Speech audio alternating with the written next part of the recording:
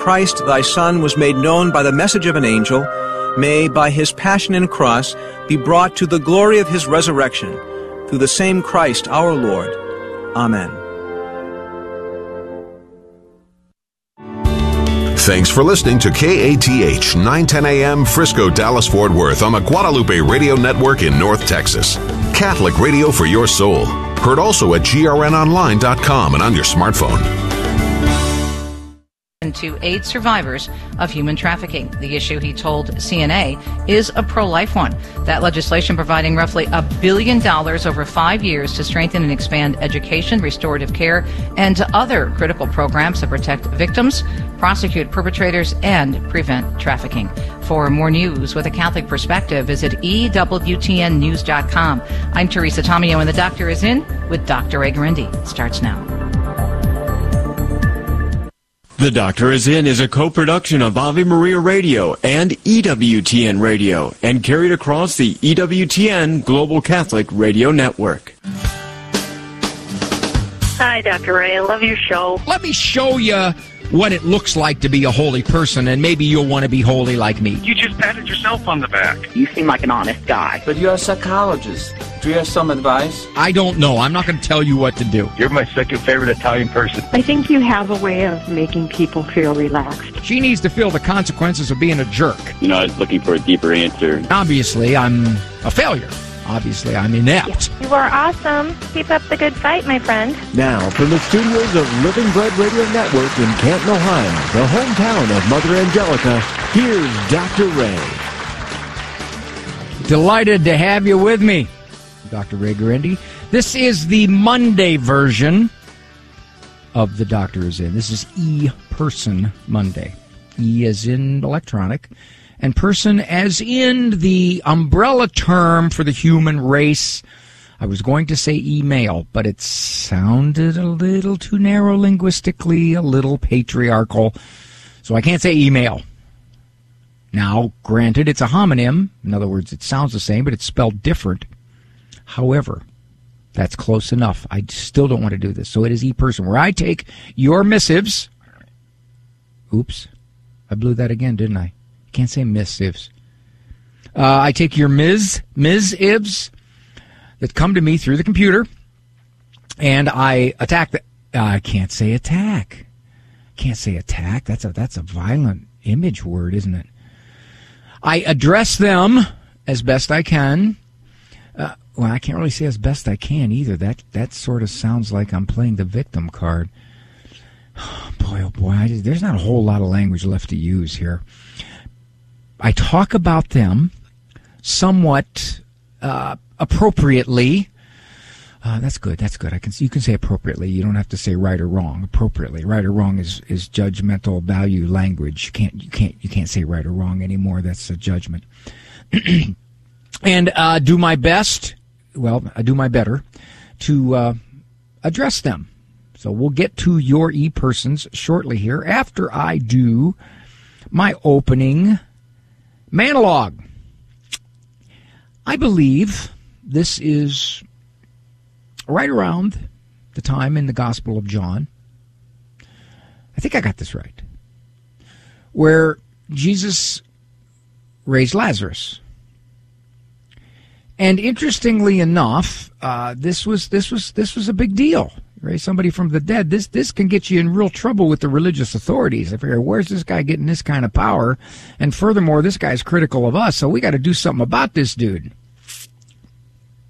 And according to John, the talk about getting rid of Jesus really reached a peak, an apex. It was Thomas, the apostle. The poor guy gets the doubting Thomas label, but interestingly enough, he might get the courageous Thomas label, because I believe it was Thomas who said, well, we'll go and die with him. We will go and die with him. And at another point in the Gospels, when Peter was told, you'll deny me 3 times by our Lord, Peter said, even if I have to die with you, I won't deny you. Now, what's the point here? Peter predicted how he would act. Thomas made the observation how they would act. When it came to be a reality, they didn't act that way. At least temporarily. They did after the resurrection, but temporarily, when our Lord was arrested, tortured, killed, well, killed sort of. In fact, then they ran. They didn't predict accurately how they would react.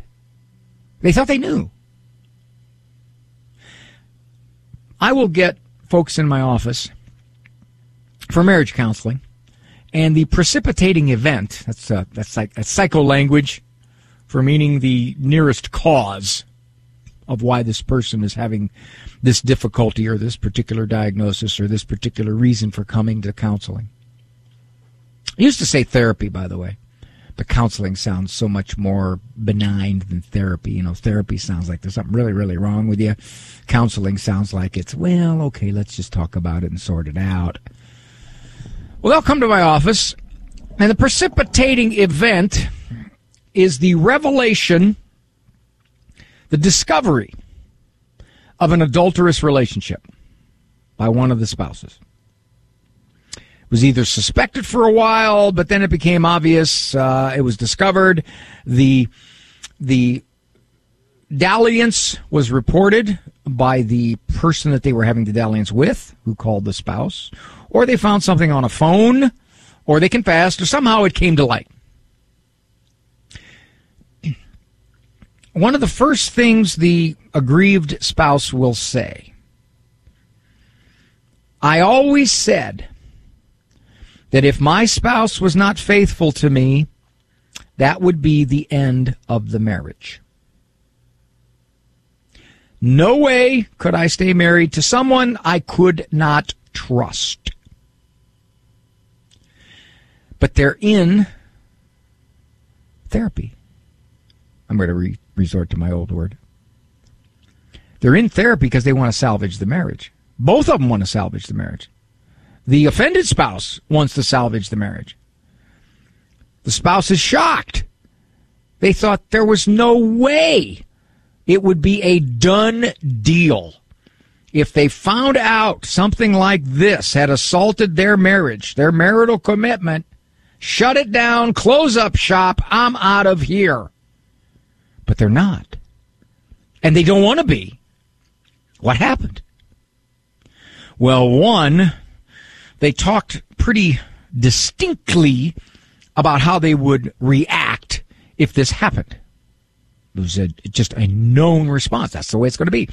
If I would have asked them at the time, are you sure this is what would happen if something like this would befall your marriage? Absolutely. No doubt. There is no way I could live under those circumstances. Everything would be in doubt. Everything I thought we had would be destroyed.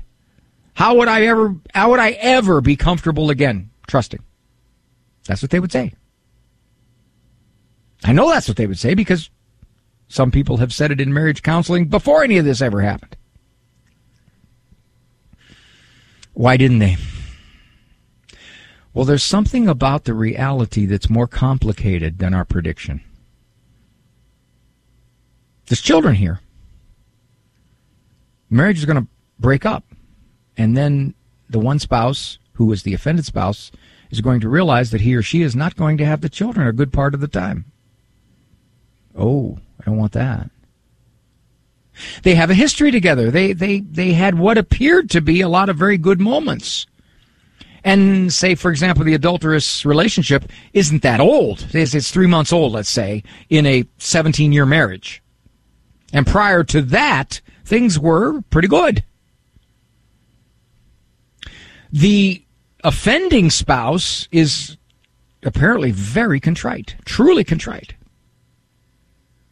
Apologizing, willing to do whatever they have to do to save the marriage, to heal the marriage. So the complicating factors of reality kick in. It is easy to say, I know exactly what I would do if that situation ever arose. And I want to say, not necessarily. Well, Dr. Ray, what do you say? Whoa, wait a minute. Wait a minute. Are you saying that somebody can't predict morally how they would react? I mean, isn't that at the very core of being a disciple? That you would say, I would never be unfaithful to my spouse. That's good. That commitment. I would never watch pornography. It's not going to do it. Now, that is a wonderful prediction. And morally, if you live it, that indicates that as a Christian, you got a lot of God's grace giving you strength. I'm not saying that you automatically are going to say, well, I don't know if the situation ever presents itself. I have no idea how I'm going to react. No, you do. What you really want to live a moral Christian life is to have your prediction closer to the reality if the reality ever presents itself. For example, let's say you're a guy and one of your buddies says, hey, you got to see this. I found this website. You got to see this. Okay, now the situation is presenting itself. It's pornography. What will you do? You've always said, I would never, ever do that to my wife. I would never disobey the Lord like that. Okay, now here's the reality. Now, if you walk away from it, your prediction squared with the reality. I predicted I would never, and I didn't. But if you weaken and you fall prey, okay, then you're just living the idea, the notion that we can't always predict how we're going to react when the situation presents itself. Psychologists have done this. They use sophomores. Sophomores in college are psychologists' rats. Basically, that's what they use. I went through all kinds of studies when I was a sophomore. They always wanted us to be the subjects in some experiment. And they asked kids to predict how they would act. I think the situation was cheating. And a certain percentage of the kids said, no way, I'm not going to cheat. It's not going to happen. And what they found was when they set up the situation, and I don't remember the details on how they did it, but they set up a situation where if they cheated, they would get rewarded. They would get a better grade and they would get some payoff, some big payoff. Well, a percentage of them cheated who said they wouldn't cheat because the situation presented itself. Why do we predict this way? Because I think we want to think well of ourselves. We want to be able to say, I wouldn't do that. I know how I would act. I would act positively in that situation. If my father-in-law ever yelled at me like that, I would just quietly not say anything. I wouldn't fight back until he yells at you. And then he yells at you again. And then you've had enough. And you lose your grip. I guess the message to all of this is be humble enough to realize that you pray to God you're not put in situations that are major temps. They push you to your limit. Now, I know the scripture says God doesn't let us be tempted beyond our ability, and he gives us the strength to resist it. I understand that. But all that says is that he doesn't put us in that situation beyond our ability. We may give in far before our ability has been used up. I think it's humility to say, dear Lord, don't let me be in that situation. Don't let that happen. Dear Lord, help me to live according to my predictions of what I would be like if put in ticklish or difficult or tempting situations. I'm Dr. Ray.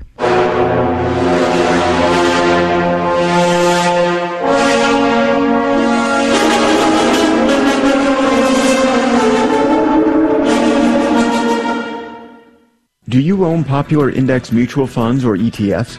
If so, you're automatically own shares of companies that conflict with your moral beliefs. Ave Maria mutual funds are managed to conform to pro-life and pro-family values. Long-term investors can invest in the no-load Ave Maria mutual funds. The experienced professional portfolio managers make decisions based on investment fundamentals and pro-life values. You can learn more about Ave Maria mutual funds today at 866-AVE-MARIA or visit AveMariaFunds.com. The wisdom of Mother Angelica. I said to the sisters one day, what do you think you're going to look like in heaven? Oh, some of them had absolutely magnificent ideas. I didn't think of one of them. And so I got desperate because then my turn came. I didn't know what to say. And so in desperation, I said, what do you think I'll wear in heaven? And they all said with one voice, armor. EWTN. Live truth. Live Catholic. Do you wish you could have discussions about difficult topics with your adult children? If so, don't worry. You're not alone. Hi, I'm Dr. Greg Popchak. And I'm Lisa Popchak, and our new book, Having Meaningful, Sometimes Difficult Conversations with Your Adult Sons and Daughters, can help you draw closer to your adult children and help guide them on the path to more faithful and meaningful lives. You can get our latest book and all of our other books on the store page at AveMariaRadio.net. That's AveMariaRadio.net. Underwritten in part by the following nonprofit. Healthcare that works better and costs less. Seems like an oxymoron, right? Take a minute and check out our sponsor, Solidarity Health Share. Members say that faith-based health sharing is a much better fit than insurance, all while costing less. Prices start at $384 a month for families. Call now to see how much you can save. 844-417-0636. That's 844-417-0636.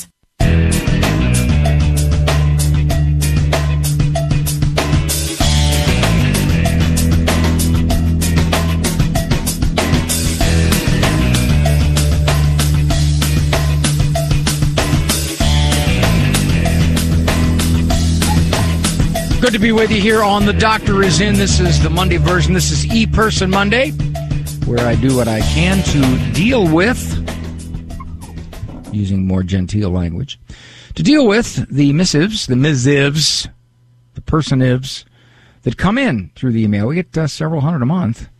And I try to answer them all in some very brief way.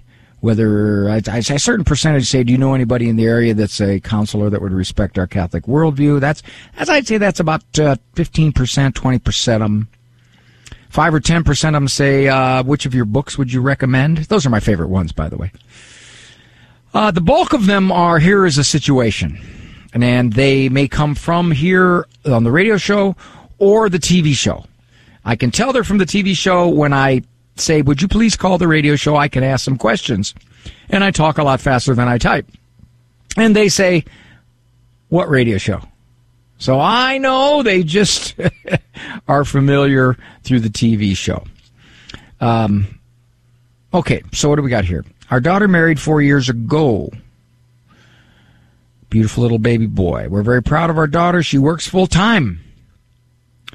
She's successful. On her days off, she makes all of her son's food at home. A little typo here. It says all of her sins. little Freudian slip there.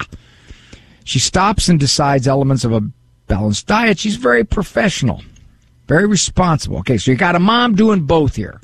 Raising the little guy, very responsible with his well-being, and she is a professional who I would imagine works full-time. The problem, Dr. Ray, is that her husband seems to think that she has to make her career's decisions based on how much money she's being offered. Now, my question is, how do you know that? Has she told you? Has she complained about this? Has he said things that would indicate this overtly? Have you drawn conclusions on some things that he has said? Like, well, we're very pleased she's got a full-time job. That's very nice. It really helps us live better. I don't know, so I got to know all those things which I don't know. She wants to change careers so that she can teach her son and be responsible for his intellectual and moral development. Okay? Not unusual, by the way. Matter of fact, there's been some surveys kind of shocked some of the sentiments that gained momentum out there, that a lot of moms who assume a dual role in their profession and their home life with children have unexpected dissatisfaction. It's very hard to do both to the level they would like. And many of them, I don't know what percentage, I forget the surveys, a surprising percentage have actually said, I wish I could stay home. I would like to raise my children, at least when they're little. So it sounds like this mom is experiencing some of this. I have the feeling, okay, again, how did you get the feeling? Did somebody say something? Has your daughter confessed this to you? Have you heard them talking about this in front of you at a family get-together? Have the feeling she feels pressured to make money for the family. Her husband works, makes money, but she is very successful. I think my son-in-law is a great father, but I think he has the responsibility to provide, and it bothers me, the economic pressure on my daughter. You see, Mom, this is something that your daughter has to handle.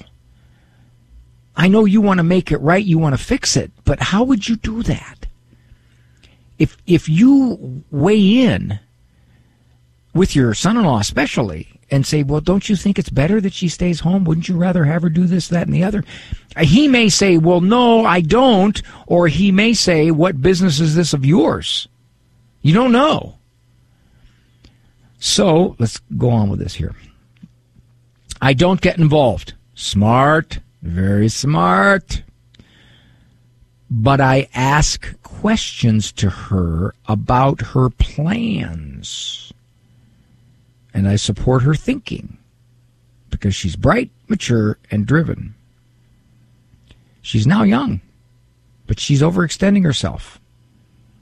I wouldn't want her to neglect herself, get sick, overstressed, or unhappy. Kindly advise. Well, the first thing I would say, you got to be careful you don't future project like that.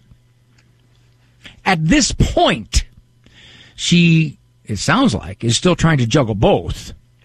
And the little baby boy, let's see, they have a beautiful boy. She's probably a little toddler or 2 or 3, somewhere in there. So she's doing both right now. And she's young. And you say, I don't want her to get neglectful of herself, get sick, overstressed, or unhappy. I understand that. You don't want your adult child to do this. However, as time passes, and maybe this little guy gets to be 4 or 5, and maybe they have another child. Now the tug to go back home may be stronger on her. And she may say, this is what I want to do. This is what I'm going to do. This is how I'm going to do it, because the pull is stronger. But that's going to be stronger than anything you're going to do, Grandma. That is.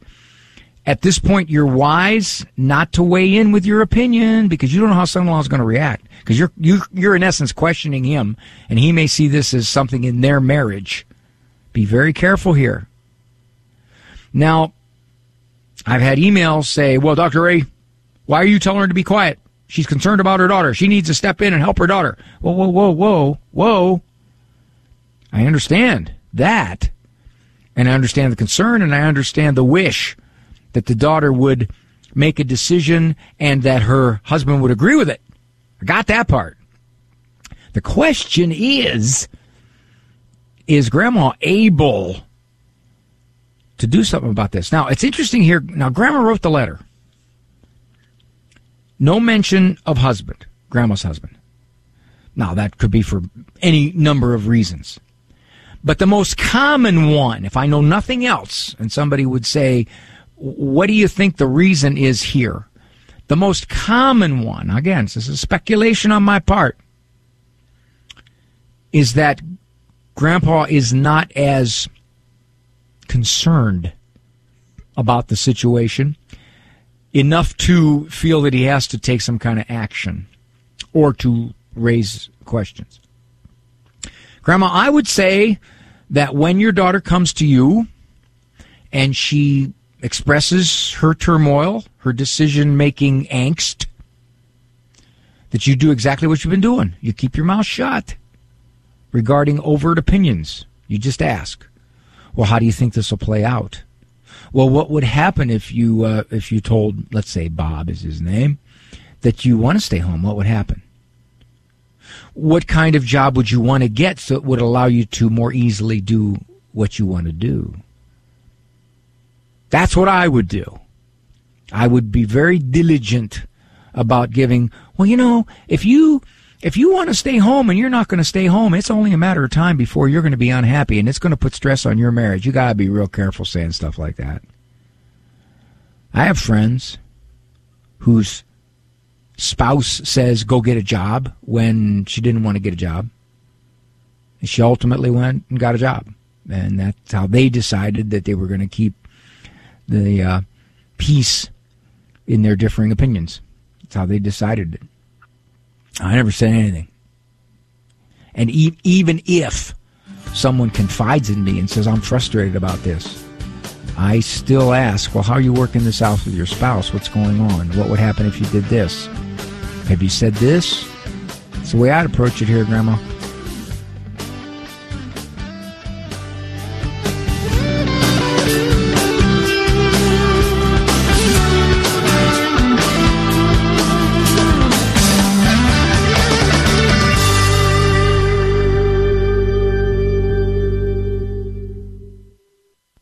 Father Benedict Groeschel. In the church, we speak of 7 gifts: wisdom, understanding, counsel, knowledge, loyalty, courage, and reverence or fear of the Lord.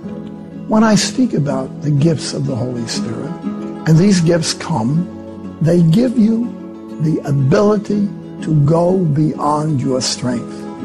If you're struggling to be a good person, a good member of your religion, you know it's a struggle and you don't always make it. I've been at it many, many decades, and I still struggle and trip and fall and have holes in my socks. Struggling to be a good person, something that we need help at. And this help comes to us by these gifts of the Holy Spirit. EWTN. Live truth. Live Catholic. What are some major offenses against the 8th commandment?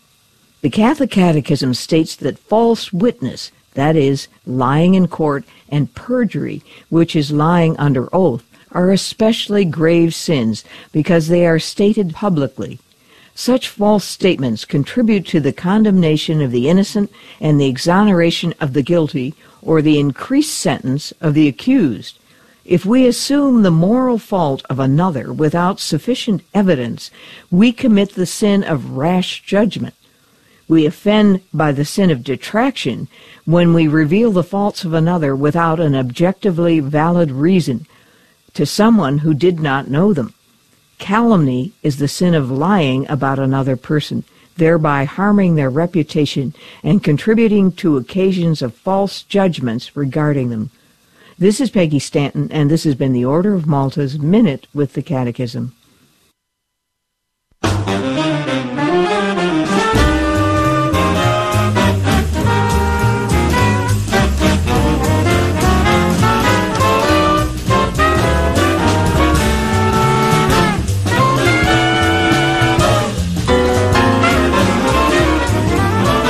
Thanks for joining me here. Dr. Ray Guarendi. Program Doctor is in. Monday version, E-Person Monday. Program comes to you Monday through Friday, 1 o'clock Eastern Time. Just shy of, I understand, well, I don't know exactly the number, but it's somewhere between 400 and 500 affiliates, as well as Sirius Satellite Channel 130. And as more and more people are listening through podcasts, through streaming, through apps, all kinds of ways that people now listen, which makes me very scared. When I was in the 2nd grade, Sister Ligori told us that she thought that the gospel would be preached to all nations and then the end would come. Well, that's quoting scripture. And I remember thinking even then, my little engineering mind thinking, well, there's probably a lot of people who haven't heard the gospels yet, so I don't have to worry yet. Besides, how can you send missionaries to all those places? Yeah, well, now with technology, and you can tune in. Well, in some places you can't, but it's available there all over the whole world. It means it's going to be preached to everybody. This was from a nice lady here. Where did she sign her name? Talked to her. Okay, I addressed her E-Person. Dr. Ray, there's another item I wanted to relay to you. This seems as good a time as any.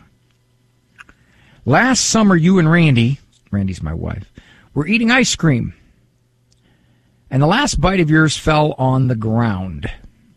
This, by the way, I'll get you a backdrop of this. This was at a conference. Actually, it was at Ave Maria Radio's 25th anniversary. It was a summer get-together. We were there, and there were different stations, and I went and got some ice cream. So did my wife. What I thought was a playful response, you said, and I really wanted that. Your wife immediately gave you her remaining ice cream.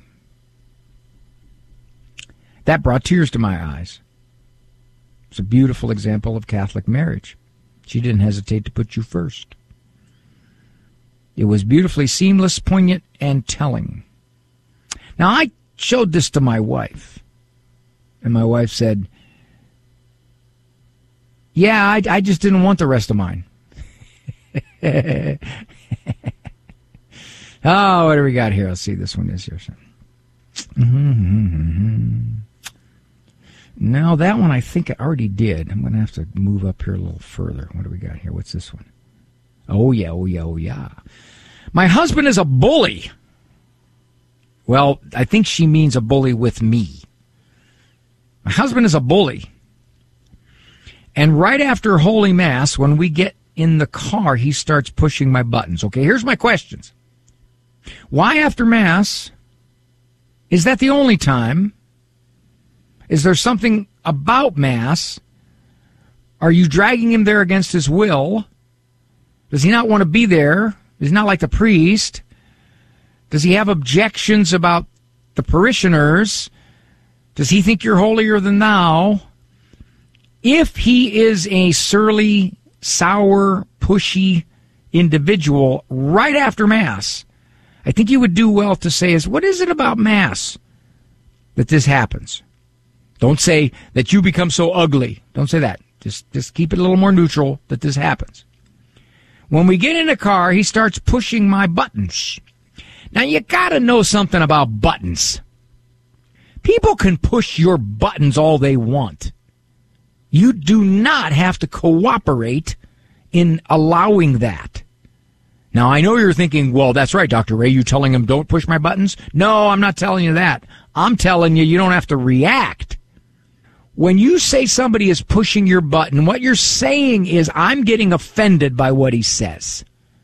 I'm getting hurt by what he says. I'm getting resentful by what he says. Pick up a thesaurus and get a whole bunch of words. When somebody says something to push your buttons, you have to allow that. They can't push your button unless you cooperate. If you were to think to yourself, well, that's one of the most ridiculous things I've ever heard, and I think that's really foolish that he's saying that, I'm not paying attention to it. Now, that button didn't get pushed as hard, did it? But what happens is, when they push our buttons, we're really saying, he shouldn't be pushing my buttons. He shouldn't be saying that. I don't deserve that. I'm not that kind of person. Why would he say that? That's ridiculous. Besides, he's just as bad. He's worse. Can't he see that in himself? You do all this stuff goes through your head so fast. You don't sit there and think of it. It just shoots through there. If you could slow down the whole tape and put it on a screen, you'd see all those thoughts. That's what pushing your button means. Then I feel violated. Well, if you want to be really literal about this, you're not violated.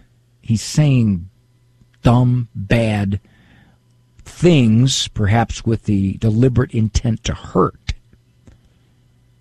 But you don't have to feel violated. It's just, you could look at it like, wow, he's really unhappy about a lot of things. This guy just makes himself miserable. You could interpret it that way. Then you say, and I feel sinful for getting so mad. Well, see, now we're back on my buttons being pushed. I'm allowing myself to get all upset because he's saying things I think are unfair, uncalled for, nasty, unpleasant. Okay, Dr. Ray, so we're just supposed to push a button ourselves and not be bothered.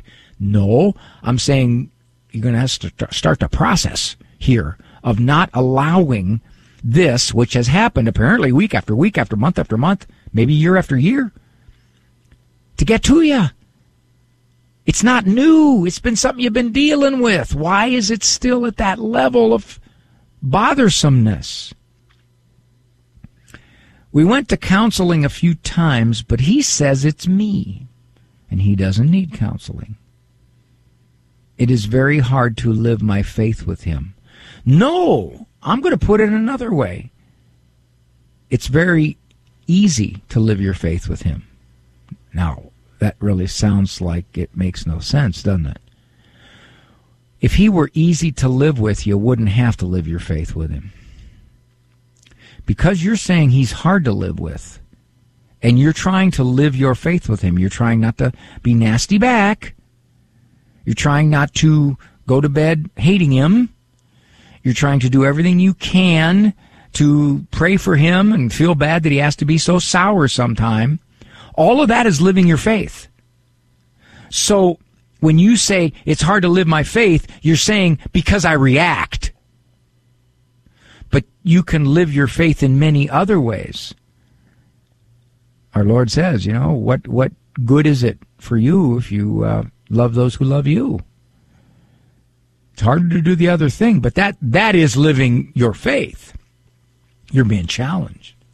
Now, I don't know how long you've been married. I have no idea.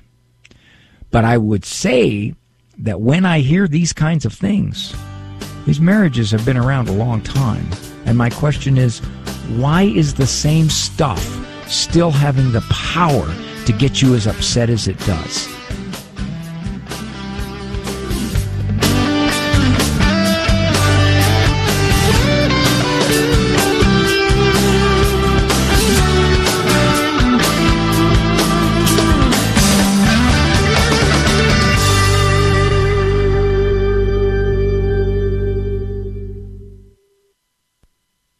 "60 on 10 with Monsignor Charles Pope."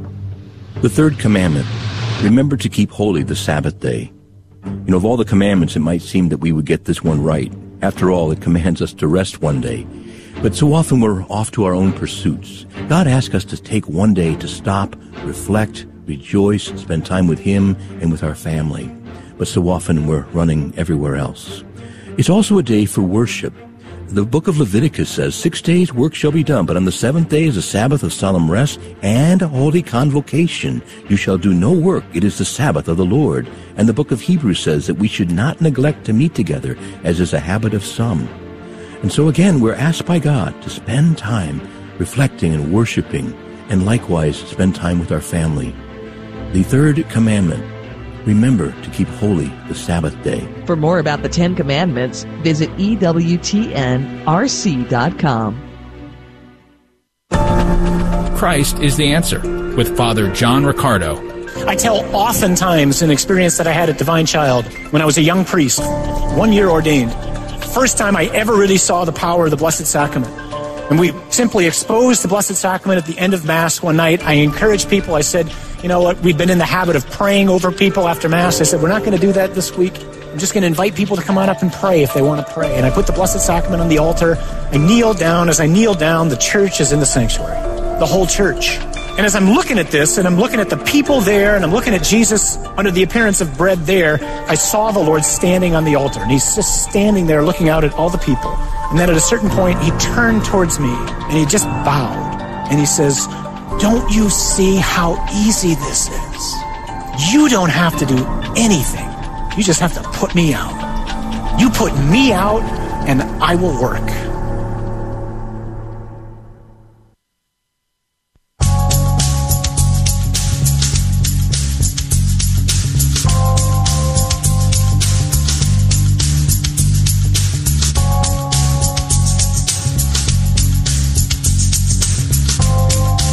Losing weight is kind of hard, and it doesn't seem to be working all that well for me. So, given that I've been working at it for quite a while with no success, what I'm going to do now is I'm going to put my effort.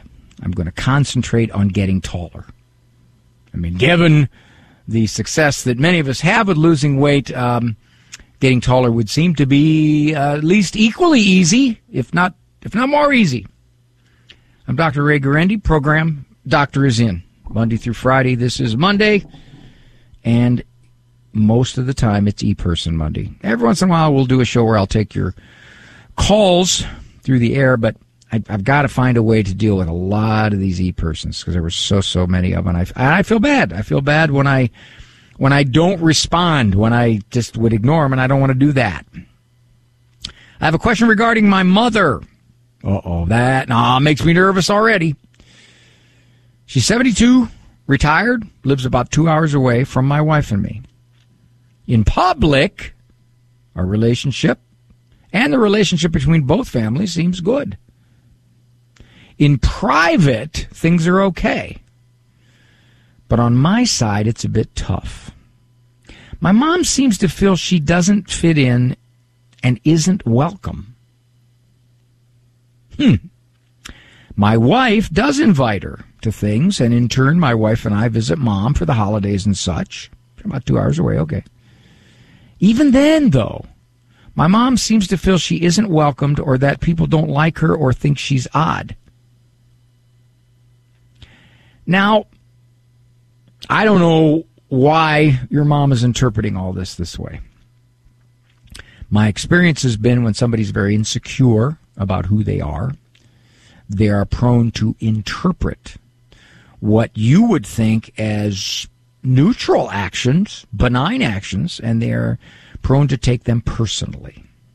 And you don't know they're doing that because they don't tell you. Unfortunately, in a lot of cases, it builds up. And then you have the old I stepped on a nerve effect, where you say or do something and the person just erupts all out of proportion, and you're thinking, where did that come from? And well, that's because they've been storing up stuff that you had no idea. He said there's a lot of episodes where my mother doesn't feel accepted, but here's one that seems to sum it up. 6 years ago, that all of a sudden makes me nervous because you already know this has been going on for at minimum 6 years. My wife and I had been dating for a few months. Mom decided to get a cabin for Easter, and we'd have a late Easter dinner. We went to my wife's family first, and it was good. However, my wife hadn't been feeling well and decided to go home. I'm sorry, to stay home. That's right. She lived with her parents. They hadn't married yet. My mother, and I think this really says it, was furious. As she had planned a big meal, went all out, brought my brother and sister, who both still live at home. My brother has autism. And to have someone cancel out made my mom feel like my soon-to-be wife already didn't like her. Now, you see what happened here? This is what I mean about interpretation. The motive was this young lady that her son was dating. Now, keep in mind, they'd only been dating a couple of months. So this young lady didn't owe his mother anything in that sense. I know people are saying, Dr. Ray, why not? Well, because they're dating. But she didn't feel good. Now, was she lying? Apparently, maybe that's what Mom thought because she got all upset. She wouldn't take it at face value that this young lady didn't feel good. Oh, she felt good enough to go to her parents. She lives there. So here's what I mean. Mom took an incident, and rather than interpreting it as, oh, I hope she feels better, poor thing, maybe I'll give her a call. No, Mom immediately took it personal.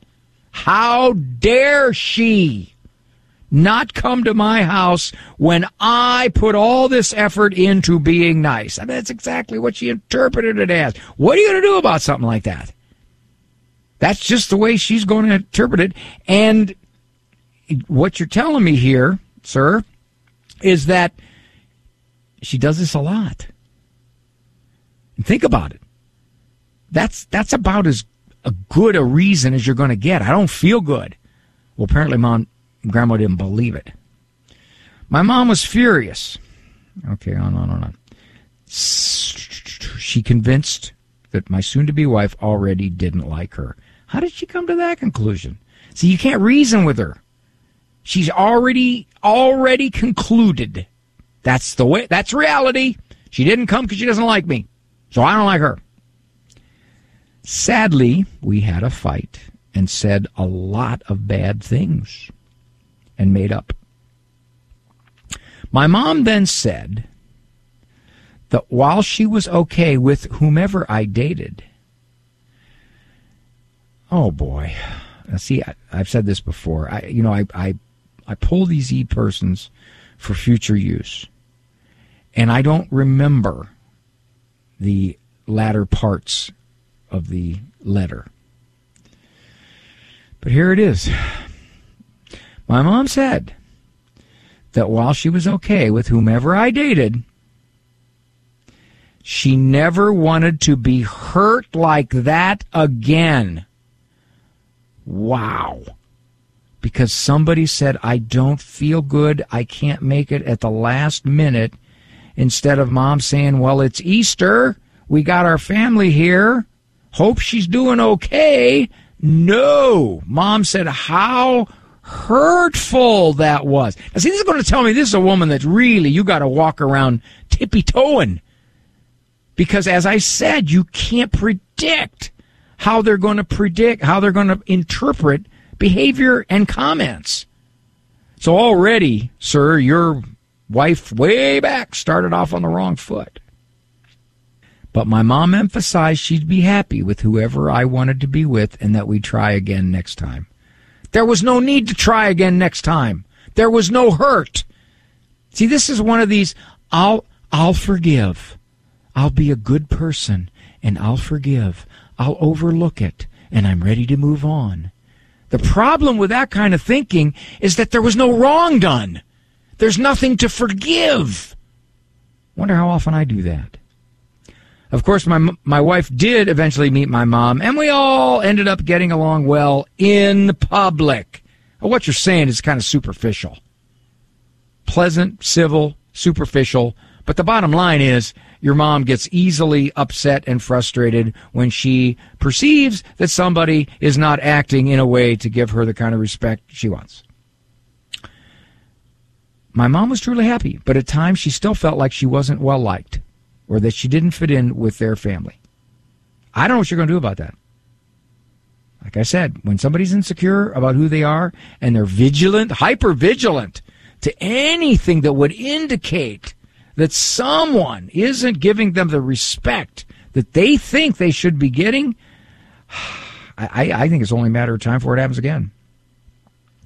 She's always felt like this, whether it's at her teaching, moving to my dad's hometown, joining the Catholic Church, though she left and became a nun, N-O-N-E, though, praise God, she started praying again. It always seems like she has never felt comfortable. Well, what you have is what you're describing, and I can't say this, I don't know your mother, but you're describing a pervasive insecurity everywhere. However, she always puts on a nice face and doesn't hate anyone, but has a kind of it is what it is attitude. See, now there's a problem. It is what it is? No. It is what you perceive it to be. It is not is what it is. Is what it is more or less says, when my soon-to-be daughter-in-law, way back when she was just dating my son, got sick and didn't come to my house, well, it is what it is. She just hurt me. It is what it is. No, it's not what it is. It's what you thought it is. I've written whole books about this kind of stuff. All right. My mom still feels she doesn't fit in and yet is upset when she doesn't get contact, but then she'll say it's okay and just shrug it off. No, I don't think she's shrugging it off. I think she stores it up. And I think it's all part and parcel of how she sees herself relative to other people. That they just don't treat her with the delicacy and the thoughtfulness, as she defines it, that she should be treated. Well, let's see, last quote here. However, it's as if she's so good at that, yet is upset people don't put in the same effort. Yet she still accepts it and feels that's just the way it is. In one of my books, I talked about, I think it was in the Thinking Like Jesus book, I talked about how much of the time that I believe I have to forgive, I don't have to forgive. Not because I'm not obligated to forgive, but because there was nothing to forgive. What I thought was a wrong done to me was not a wrong. It was a wrong in my head. It was a misinterpretation of how somebody acted. I impugned a motive to them that they didn't have. In this case, she impugned this motive to her future daughter-in-law of disrespect, of thoughtlessness. That was the motive. She didn't come to her Easter dinner when, in fact, unless the daughter-in-law-to-be is lying, she didn't feel good. So, how do you know, Dr. Ray? Well, you don't. That's the point. So which motive are you going to go with? And I realized that I have to make real sure that when I think I have to forgive somebody, there's actually something to forgive. I'd say about half the time there isn't, because they didn't do anything wrong. The wrong is in my head. It was just stuck in psychological midair. I'm Dr. Ray.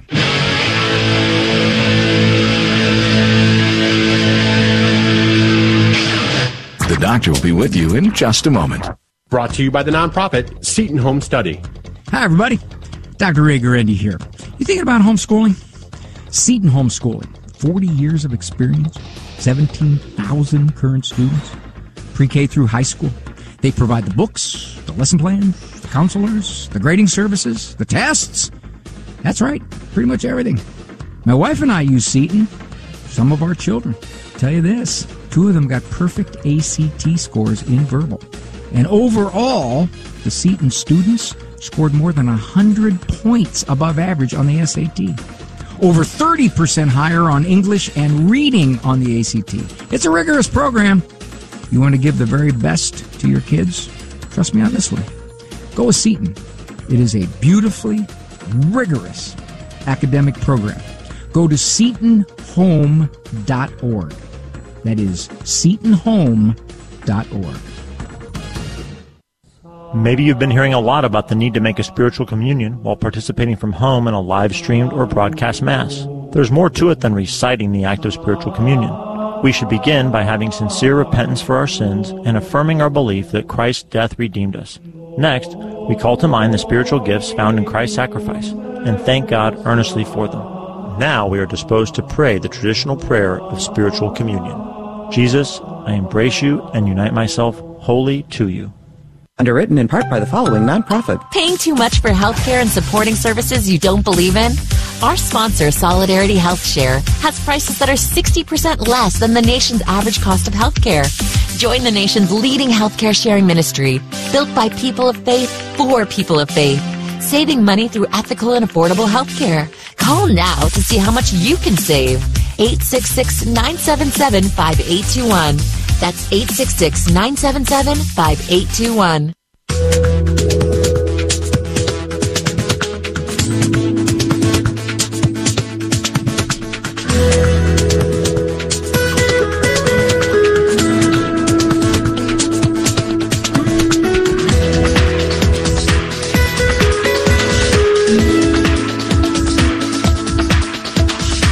I don't know anybody in my close social circle or people I associate with that is hungry or that doesn't have shelter or has no clothes.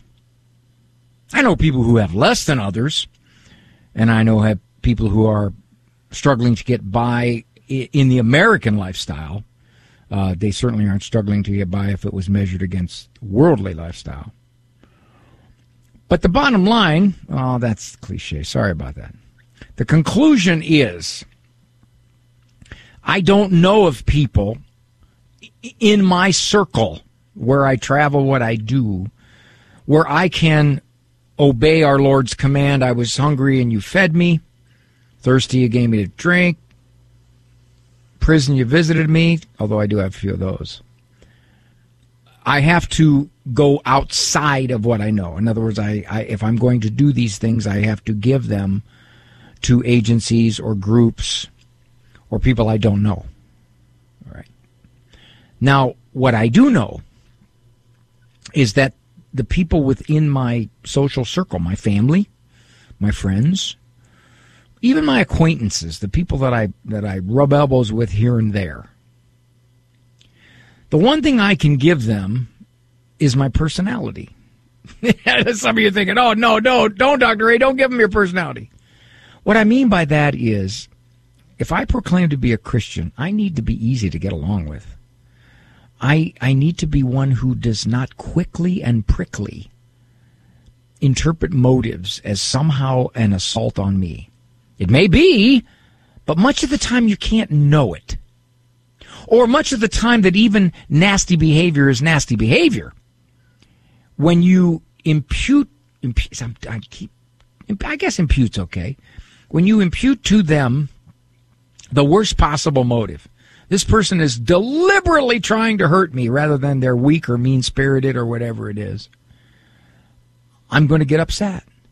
And as a consequence, they may see that a guy like me's not easy to be around if I do that. And the old, you call yourself a Christian. I think the thing that we have to give other people in our close social circle is an appealing personality. Easy to get along with, pleasant, not quick to take offense. That'd be a big gift. Thanks for joining me here on this E-Person Monday. I'm Dr. Ray Guarendi. Thank you, Anna Kruchek, for all you do there in Ann Arbor. Walk with God. He's real easy to get along with. For information on Dr. Ray's presentations, books, and CDs, visit drray.com and follow him on Facebook. The Doctor is In is a co-production of Ave Maria Radio and EWTN Radio and carried across the EWTN Global Catholic Radio Network.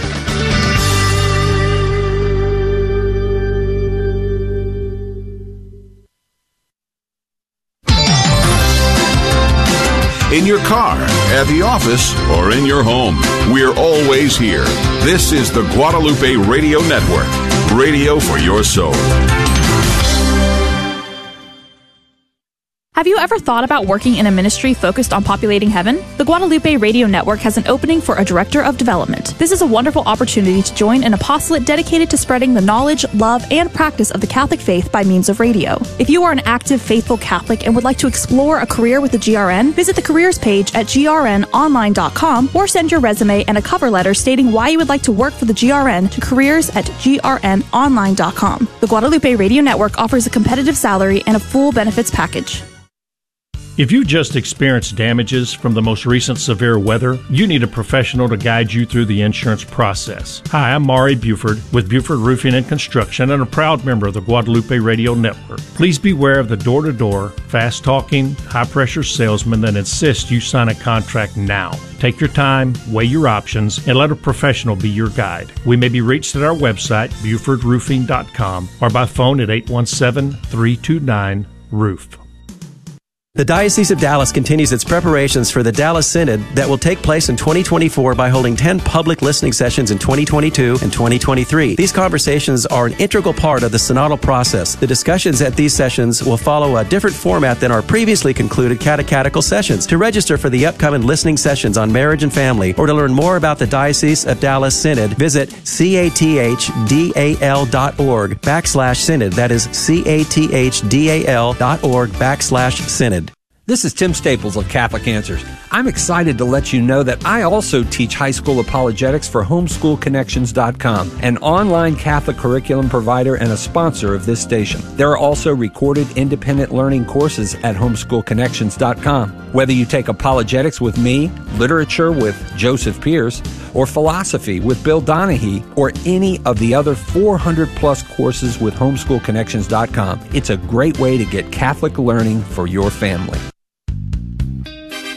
The Guadalupe Radio Network congratulates Our Lady of Perpetual Help Parish in Dallas as it celebrates its 80th anniversary this year. The parish invites all listeners to come celebrate with them at its Patronal Festival on Sunday, June 26th, starting at 9 a.m. Come enjoy family fun, games for children and adults, music, authentic Mexican food, dances, and more. For more information, call Oscar at 214-352-6012.